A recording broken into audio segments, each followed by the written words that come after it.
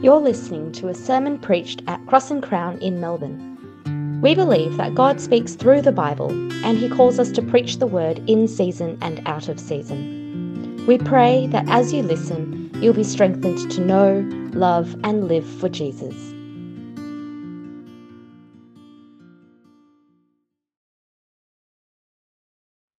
God, as we think about who you are, we see you in your sovereignty, in your glory. We see you in your holiness and your majesty. And now, God, as we look at your promise-keeping nature, that you come to us in covenant, in commitment, in love, warm our hearts by that reality that the sovereign, holy God of the universe would stoop to us and make a commitment to so love us in the Lord Jesus. And we are so moved by these deep truths. We pray that, again, as we see your sovereignty, we might be humbled by it. As we see your holiness, God, we might be turned to you in repentance. And now as we see your promise, God, we might trust it with all of our hearts. These things, God, we ask and pray for Jesus' sake. Amen. Once again, we've been reminded that we are in the presence of the Lord himself, and listening to his word is what matters most. And we will indeed be studying his word as we think about God, the one who is at the center of our lives, or should be at the center of our lives, the one whom we love and we wish to know more about. And so as we come together, we are seeking to know more about God. And so we should. In an age which has told us that God is dead, we are asked, what house do we live in? This morning I asked, which narrative are you in? Now I'm going to say, which house are you living in? Are you living in the secular house? If you're living in the secular house, morals will be a matter of personal choice, whatever you make of it, what you think the morality should be. In other words, it's relative, not absolute. Truth, well, there is no absolute truth at all. Truth is very much what you make it. I'll never forget being told by someone, as we were talking about how to read books, someone said to me, well, the reader is the author. In other words, what I read into the book is what the truth of the book is. The reader is the author. Not the author is the author, but the reader is the author. How different that must be from what we Christians believe. But it is a very common idea in today's world that I make what the world around me, including what others are saying to me. The reader is the author. Promises are negotiable, of course. Family life has been in so many ways destroyed or put at risk. And as I say, truth is unobtainable. It's strange, however, as with all these philosophies, there are terrible inconsistencies. So there's the coffee shop inconsistency. You know this, of course. You've been in a coffee shop and watched other people. I'm sure it's not you I'm talking about, it's other people. But you can see them, the two of them sitting there talking, and you can see they're talking about someone who's not there, right? And they are going through the list of this person's defects. Oh, you never know. You never guess what she said next. You never guess what she did. I can't tell you how she's been bullying me all this time, and so forth and so on. Or, oh dear, he's an idiot. Can you imagine what he was doing, when, etc., etc., etc. And the two people in the coffee shop are acting as judges. And they are tearing another person to pieces as judges standing there. And thank you so much. My throat is to be watered if necessary. And so the judges are, if I could commit this to you, Kennedy, if that's all right, and I'll call upon it when I need it. Thank you very much. The judges are there acting as the divine judges of the universe, judging other people. And what standard are they using? Because if we live in a world where there are no standards, where truth is whatever I make it, where morality is my choice, how can they be sitting there judging others? But strangely they do. It's as if in the human heart somewhere there is this knowledge that there is such a thing as good and evil. There is such a thing as truth and falsehood. There is something to which people, a standard to which we can be called. There is such a thing as judgment. We're doing it. It's like funerals. I love funerals. No, wait a minute. Funerals are tricky, aren't they? But, you know, if it's someone who's not too close to me, I really love funerals. Let me put it this way. In a world which no longer believes in life after death, no longer believes in God and heaven, so what do you do to make up for it? Well, I remember reading a newspaper article once which talked about your golden years. Do you know about your golden years? Maybe you've not thought about it yet. Your golden years are the years between the date of retirement, which used to be 65, and the next 10 years when your health is pretty good still. They're your golden years. And the article was all about how your children are ruining your golden years because they're asking you to look after their children. And so your children are ruining your golden years. Well, it's as if the writer of the article never heard about arthritis. And the golden years are complete nonsense. But if you don't have heaven, you've got to have somewhere to go. You've got to have some golden years. Otherwise, what's the point of life? The great golden years. And they're ruined by your children. In other words, you and your fulfillment is more important than your relationships to your family. Typical, isn't it, of the world in which we live? But alas, so true. And so, at funerals, a funeral these days is an advanced. It is a replacement day of judgment, isn't it? There is no day of judgment. So at your funeral, people pass judgment on you. And they do it two ways. At the funeral itself, at the ceremony itself, people speak very well of you. Have you ever heard these eulogies? A eulogy is you, Greek word you, well, logi, speak well. So you speak well of the dead, and you say all sorts of things about the dead person, many of which are certainly exaggerated, shall I say. I did hear a criticism once. I did hear a lady say about her dear mother that she wasn't a very good cook.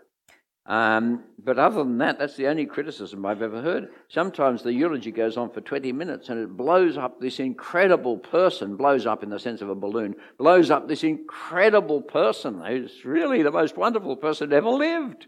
I've sat next to people at funerals who have burst into tears at hearing all this. And I've said, what's wrong? What's wrong?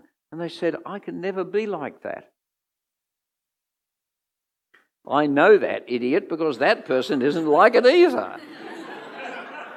What do you think this is? But the eulogy is the day of judgment. And then afterwards you go to the wake and you stand around eating your sandwiches at the expense of the family and so forth, and you tell the truth. You say, really? And the day of judgment occurs there as well. That's what happens when there is no day of judgment and there is no golden period of heaven. You have to invent them for yourself and put them into the story of this life. Which house are you living in? Are you living in the house without God and without hope, the secular house, or are you living in the house where God, the one true God, holy and righteous, rules over all things and even forgives the sinner and has a new heavens and a new earth for you to dwell in? Which house are you living in? I know which one I'd rather live in. Well, words matter. Look down. This time we're talking about God, we're talking about the promises of God, and therefore we're talking about words. You see, one of the criticisms, one of the critiques of idolatry in the Bible is that the idols are dumb. In other words, you make an idol, you build this statue to a god, and what do you know? The statue never speaks. It's made out of wood. Idols are dumb. They have nothing to say, and even if you invent things for them to say, it's only you inventing things for them to stay. So your gods do not speak to you. Does it matter? Well, you see, in the Bible, God speaks. In the very beginning, he spoke and the world came into existence. He speaks and the world stays in existence. He speaks in and through his Son, the Lord Jesus Christ, who is his word. He speaks by giving us his words. In fact, the words of God are seen to be the very place at which you relate to God. Deuteronomy, Joanna, where are you? Oh, there we go. Good. Deuteronomy chapter 4, verse 12, please. Deuteronomy 4, verse 12. Then the Lord spoke to you from the fire. You kept hearing the sound of the words, but didn't see a form. There was only a voice. Here was an encounter with God. There was fire, symbolic of God's presence, but they saw nothing. They saw no form. What they did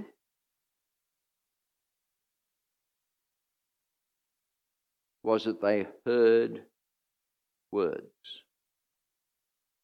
Now that's a very significant reminder that God relates to us, and indeed we relate to each other through words. Twice in my life, I have lived with someone who's got hearing difficulties. In fact, is partially deaf twice. My mother and now my wife is also suffering in the same way. I can't tell you, people are very sympathetic when it comes. If you're blind, people are very sympathetic.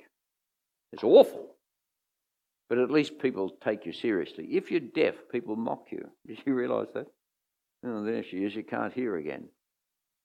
But being deaf is as difficult as being blind. In some ways, it is more difficult. Because we relate to each other primarily, not only, but primarily through words. And when you cannot hear what people are saying to you or cannot speak, your relationships are diminished or even shattered. Think about it. Think about it. If you could not speak, or if you could not hear, or if you come to a foreign country and you can't speak the language, the very thing that makes your life, gives you life, relationships, is destroyed or very deeply hindered, because words are the very stuff of life, are the stuff of relationships. So God, they couldn't see God, but they could hear the word of God. And because words are so important, that is the most remarkable and wonderful thing, that God should be prepared to speak to you. Do you know one of the worst things you can do? I don't know if I should tell you this actually, because I don't want you ever to do it.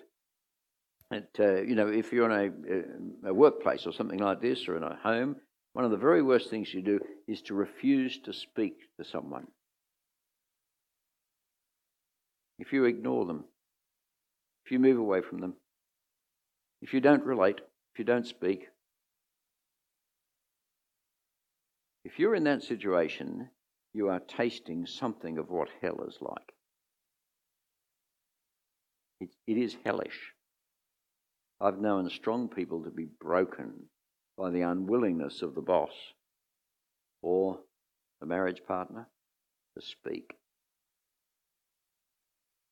Now, God owes you nothing, because you're a human being, because you're dependent, created.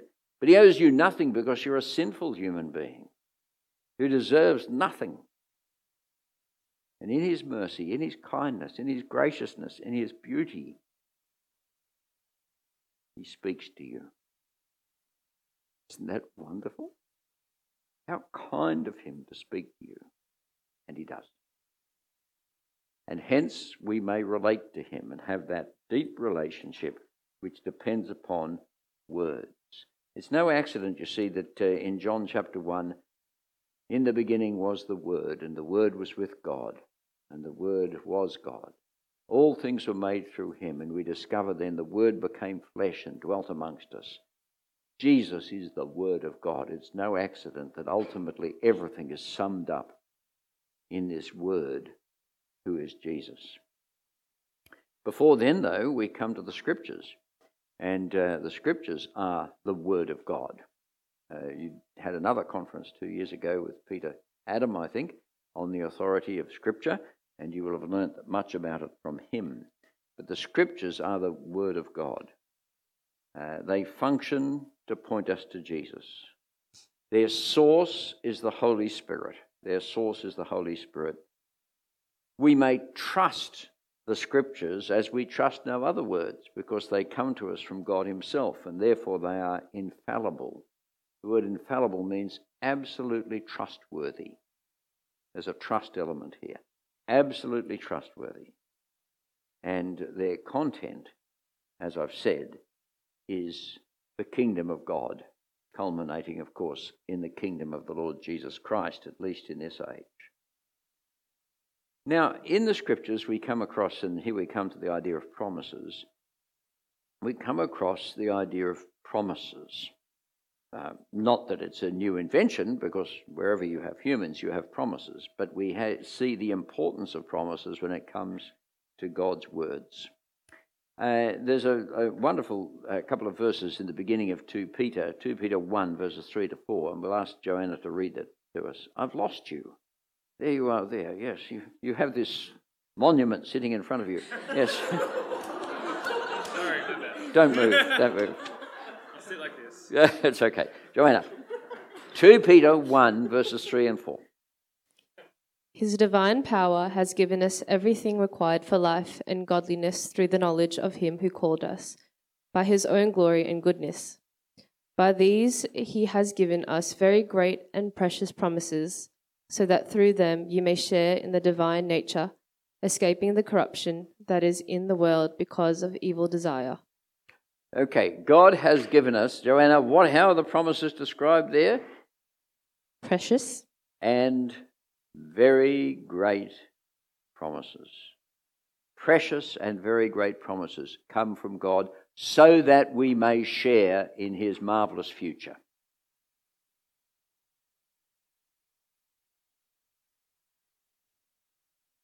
Good news. I want you just to think about it for a moment.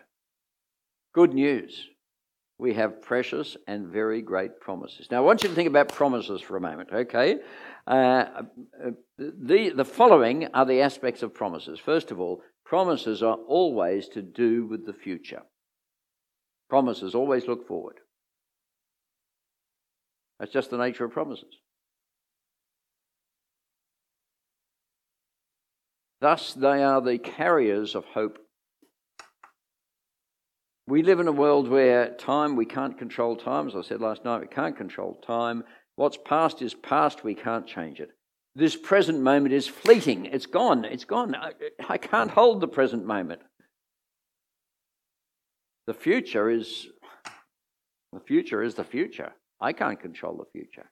So promises are a means, humanly speaking, promises are a means of controlling the future, of putting up a sort of a bridge on which you can walk with safety into the future, because promises are to do with the future.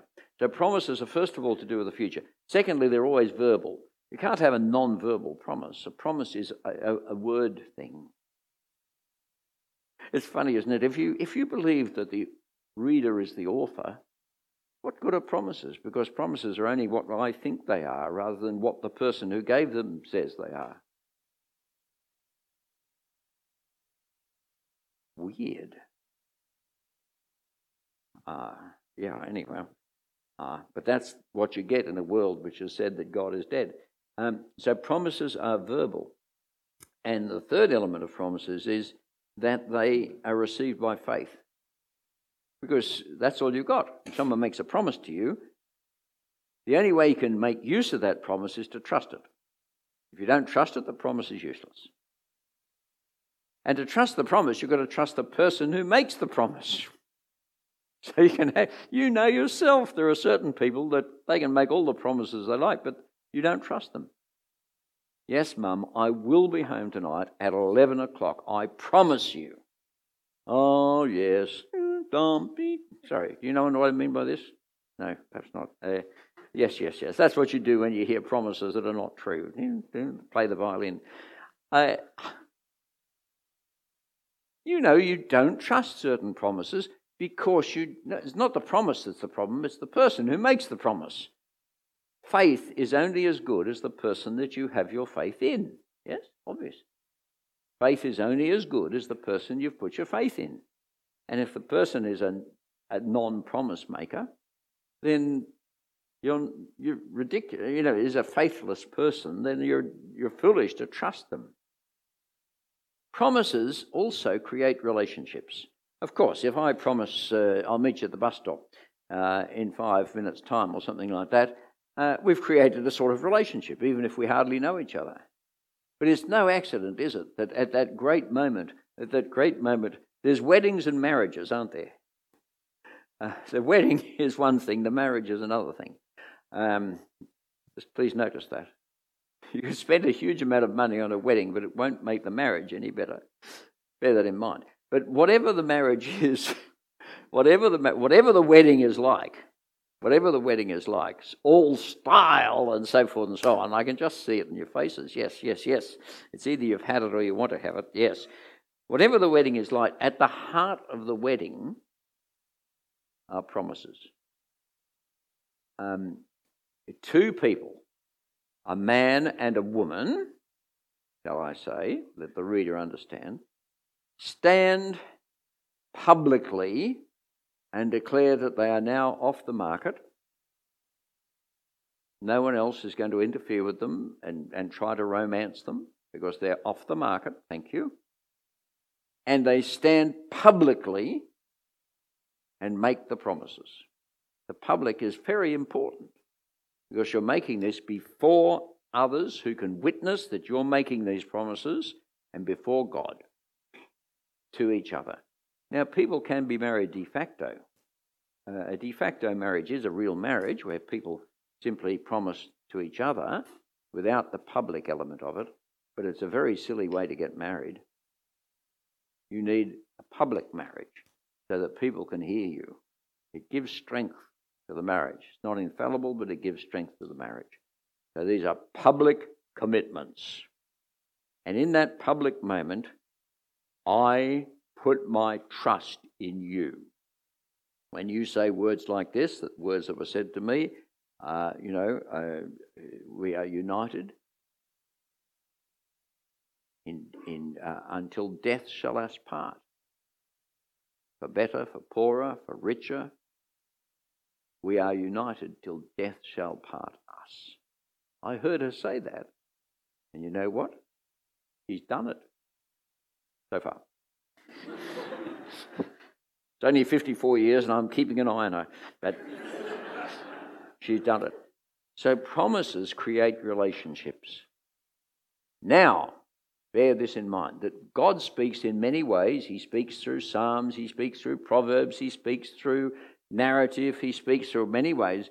But central to His way of speaking is the promise. So God's promises matter. That's where we are now. Genesis 12, 1-3, there are promises before this. There's the covenant. The word covenant is a word which contains, it's bigger than that, but it contains at its very heart the idea of promise. Okay? God's covenant are promises of a particular type, but they're covenantal promises. They're like treaties, if you like, but treaties are promises. So covenant is a promise. Now there's a covenant between God and all humankind through Noah, but we come to this great covenantal moment in Genesis 12 where you can see here's human sinfulness, absolutely horrible, and now God is continuing actually the process by which in the end salvation will come. So Genesis 12 verses 1-3, and our dear friend Abraham gets his promise. The Lord said to Abraham, "Go from your land, your relatives, and your father's house to the land that I will show you. I will make you into a great nation. I will bless you, I will make your name great, and you will be a blessing. I will bless those who bless you, I will curse anyone who treats you with contempt, and all the peoples on earth will be blessed through you." That's a covenant. That's the promise, and in a sense it's the fundamental promise. It's extraordinary. You can see how it's come true, actually. All the nations of the earth, etc., etc., etc. But of course it came through Abraham and his family, which became Israel, and so forth and so on. That's, in a sense, a fundamental covenant of God. Genesis 12, 1-3, and it's repeated in other bits of Genesis 15, for example. On the basis of that covenant, when God's people are saved by going down to Egypt and then fall into slavery, so God, on the basis of his promises, saves them and brings them out of Egypt. And he brings them to Mount Sinai. and the promises are reiterated, and the people say, yes, all that the Lord has said we will do and be obedient. As part of the covenant process, he says, now this is how you are to live. The covenant is received by faith, and by faith alone. That's Genesis 15. Abraham believes, it says, and was counted to him as righteousness, Genesis 15. Trust is what brings him into covenant relationship with God. The repentant trust, which says, right, God, you are in charge. I trust your promises. I'm going to live for you from now on. Yes, Genesis 15. But in Exodus 24, where the people are brought to Mount Sinai, they are given in Genesis 24 the 10 Commandments and other elements of the law of God. This is how the saved people, it's not they are given the commandments in order to be saved. They are saved, and here is how they are to live as the people of God, showing the grace of God in their lives. So Exodus chapter 24, the law is given in the context of the covenant, the promises of God. And then as time goes on, other covenants are made. Here's one that is particularly important, 2 Samuel chapter 7, where a covenant is made, promises are made to David about the future. And so I'm going to ask Joanna to read a section of 2 Samuel 7, verses 6... Did I say 6 to 13? 11b to 13. I beg your pardon, I'm misreading it.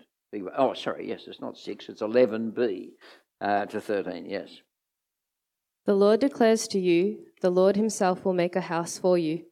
When your time comes and you rest with your ancestors, I will raise you up after your descendant, who will come from your body, and I will establish his kingdom. He is the one who will build a house for my name, and I will establish the throne of his kingdom forever. Okay, from David's line there will come a son whose throne will be established forever. Now Solomon comes along and he looks pretty good, but he falls. And then member after member of David's family fall into sin, unrighteousness.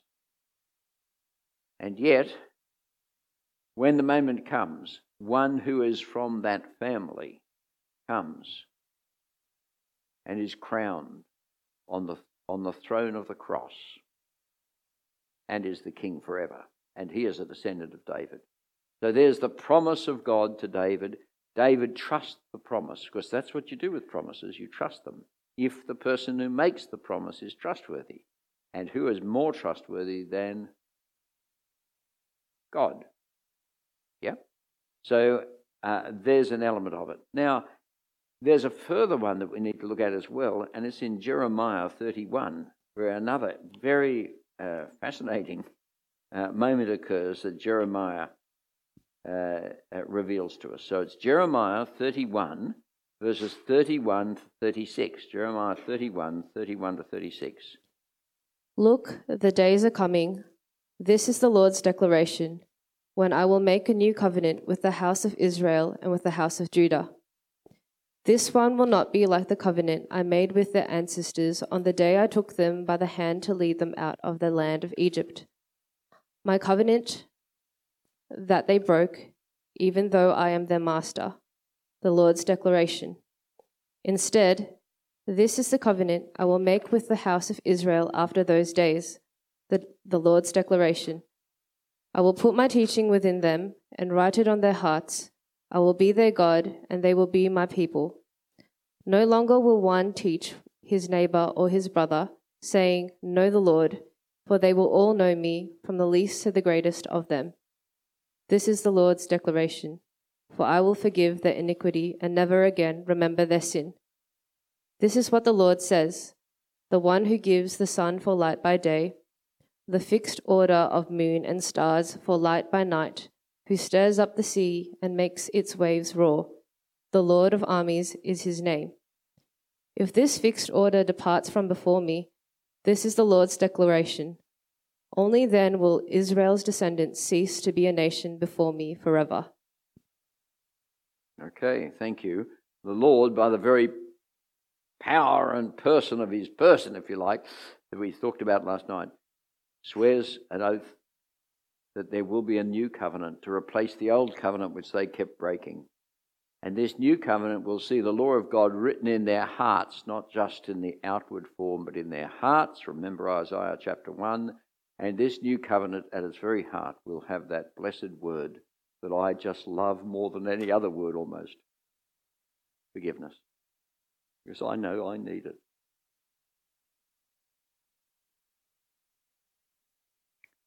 And then we move on to Jesus. The promises of God in Jesus. Christ Jesus matters. And now we move to Matthew 26, which at the very end of Jesus' life, as he meets with his disciples on the night of his betrayal, and he has a meal with them, this is what he says. Please notice. Matthew 26, verses 26 to 30. Matthew 26, verses 26 to 30. Joanna. As they were eating, Jesus took bread, blessed and broke it, gave it to the disciples, and said, "Take and eat it. This is my body."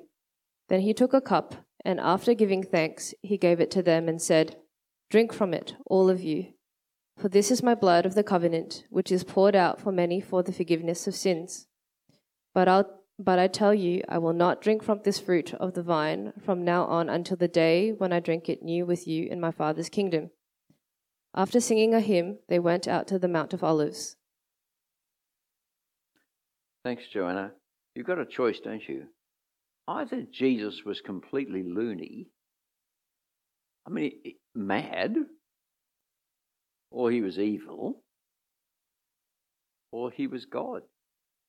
Because what on earth? Here's God promising in Jeremiah 31 that there would be a new covenant of forgiveness, some massive salvation moment.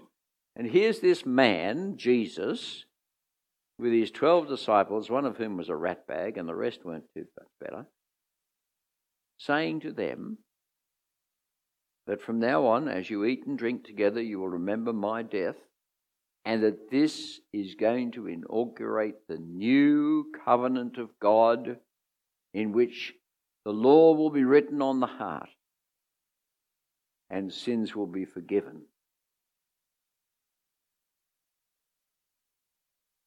That's lunatic.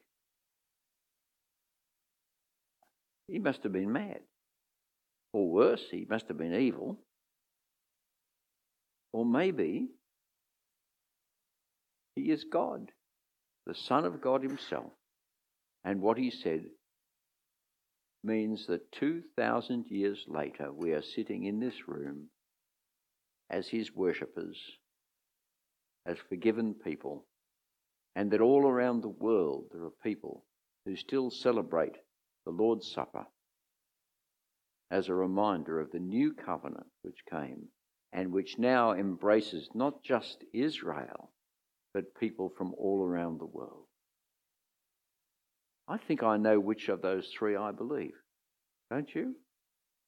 As one great English author once said, he said, if William Shakespeare, he was an expert on Shakespeare, this man, he said, if William Shakespeare came in through that door now, excuse me if you're not a fan of English literature, but if William Shakespeare came in this, we would all stand. It's Shakespeare. And then he said, and if Jesus Christ were to come in through that door, we would all kneel in adoration. That's right. Put your own hero in. I don't know who your hero would be, but if they came in, you'd stand. But if Jesus came in, you'd kneel. He wasn't mad. He wasn't bad. He was God himself. And the blood that was shed in the new covenant was not the blood of animals. How the blood of goats cannot take away your sin? It was the blood of the Son of God himself, who died for you on the cross, that your sins may be forgiven, which is your greatest need. More than bread and wine, more than anything. More than food, more than sleep. You need forgiveness. And you've got it when you put your trust in the promise of God through Jesus Christ and you entrust yourself to him in repentance and faith. And so, Jesus, God makes many promises, but they all point in the end in one direction. You can inherit all the promises of God when you are united with Jesus. 2 Corinthians, another magnificent passage, 2 Corinthians chapter 1, verses 18 to 21, and listen to how this unfolds. 2 Corinthians 1, verses 18 to 21. Thanks, Joanna. As God is faithful, our message to you was not yes and no. For the Son of God, Jesus Christ, whom he proclaimed among you, Silvanus, Timothy, and I, did not become yes and no. On the contrary, in him it is always yes. For every one of God's promises is yes in him. Therefore, through him we also say amen to the glory of God. Now it is God who strengthens us together with you in Christ, and who has anointed us. All the promises of God find their yes in Jesus. You are heir to all his promises. And when God makes a promise, he'll keep it. You can, the future, and you see what promises do? They control the future, don't they? You get promises, your future becomes clear. The very thing you can't control in the slightest is under the control of God, and he makes promises, and in that way you can march into the bridge of the future with confidence. Whatever happens, you may trust God for your future. Takes away a bit of anxiety, doesn't it? When you know what your future is to be. Eternal life with Jesus. All the blessings of God. When we got married on that fateful day in 19 whatever it was, 54 years ago, it was December the 14th, I know that. The preacher chose a strange text which I wouldn't have thought to choose. Normally you'd choose a text to do with marriage, but he chose a text that was to do with marriage, but I never thought of it. And that was Romans 8:28. All things work together for good to those who are called, come on, Romans 8:28. I'm getting tired. Who love the Lord and are called according to his purpose. I don't even know my own marriage text. I'm now in big trouble. Thank you, Neil. Yeah. What a strange text for a marriage. No, it wasn't. He knew what marriage was like. Every marriage, no matter how good a marriage it is like a ship sailing through stormy seas, or through the seas anyhow, which are sometimes stormy. There are difficult moments. There are great moments. There are sad moments. There are grieving moments. There are miscarriages. There is the loss of one's first grandchild. There are teenagers. Truth.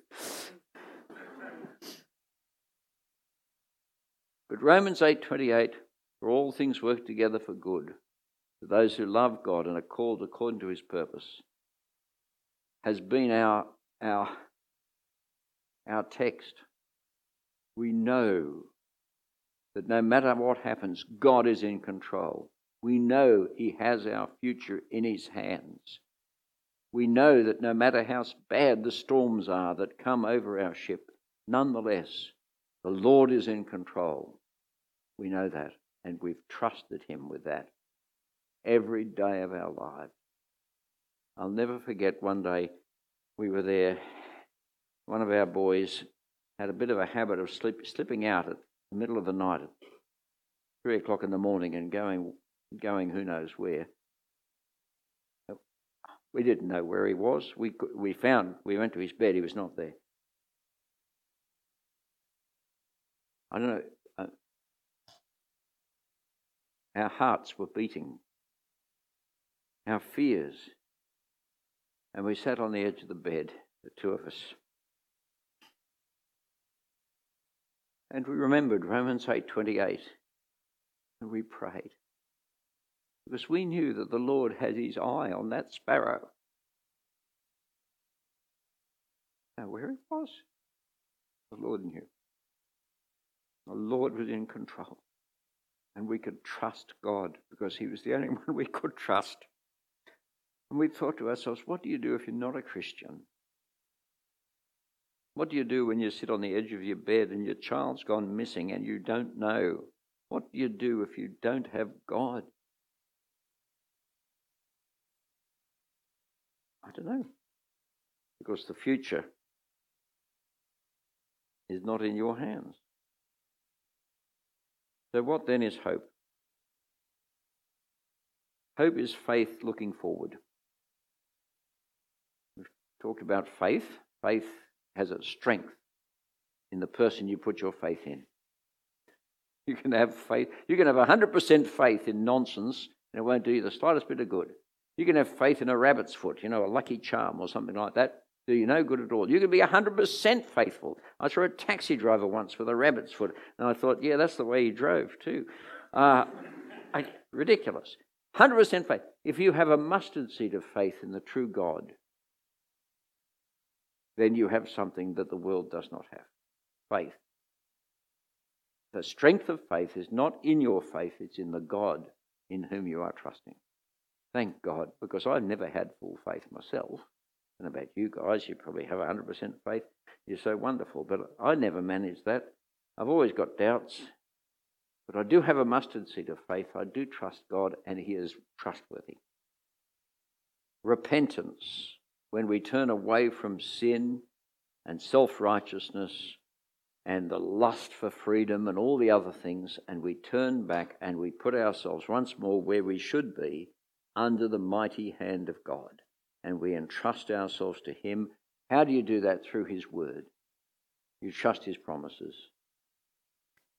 And you submit yourself to Him. And that's where true freedom is found. That's where true freedom is found. Yes, you entrust yourself to God. And because it's promises, you then have hope. Real hope, and just optimism. Optimism, well, you can have it. I'm not an optimist, you can see. I'm not talking about optimism. I'm talking about hope, real hope, genuine hope, hope that will never let you down. And our hope is God. Not that we're going to go through a world of no suffering. We are. But we know that in it all, God is at work to bring His good purposes, and we can trust Him for that. Hope gives meaning and purpose to life. Jesus said, Matthew 11, "Come to me, all of you who are weary and burdened, and I will give you rest. Take up my yoke and learn from me, because I am lowly and humble in heart, and you will find rest for your souls. For my yoke is easy and my burden is light." You trust Him? Come to me, all who labour and are heavy laden, and I will give you rest. That's His promise. You can trust it because the person who makes the promise is absolutely trustworthy. That's the secret of being a Christian, which the world doesn't have. But we have it, and we want to share it with the world because we know that it is our true humanity. Now we're going to say a psalm together again to conclude, and this is Psalm 96, not 32, but 96. Very good. And this is the psalm that will give voice to your hope. Okay? It's the voice of hope at work. Psalm 96, and this time I think the men will start on the odd number, and the sisters will do the even number. Is that all right? And then, we'll see how it goes. All right. And I'll pray when we've done it. Please stand, and we'll say this great psalm together. Brothers, are you ready? I'll say 1, 2, 3, and then you can begin. 1, 2, 3. Oh, no, that's a weak beginning. Sorry. Ready? 1, 2, 3. Sing a new song to the Lord. Let the whole earth sing to the Lord. Sing to the Lord. Bless His name. Reign in salvation. Declare His glory among the nations. His wondrous works among all people. The Lord is great. Highly great. His fear above all. For all the gods of the peoples are worthless idols. But the Lord made the heavens. Thunder and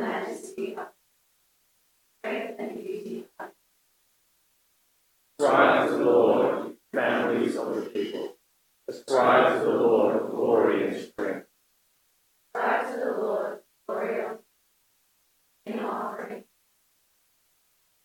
Worship the Lord in the splendor of his holiness, that the whole earth tremble before him.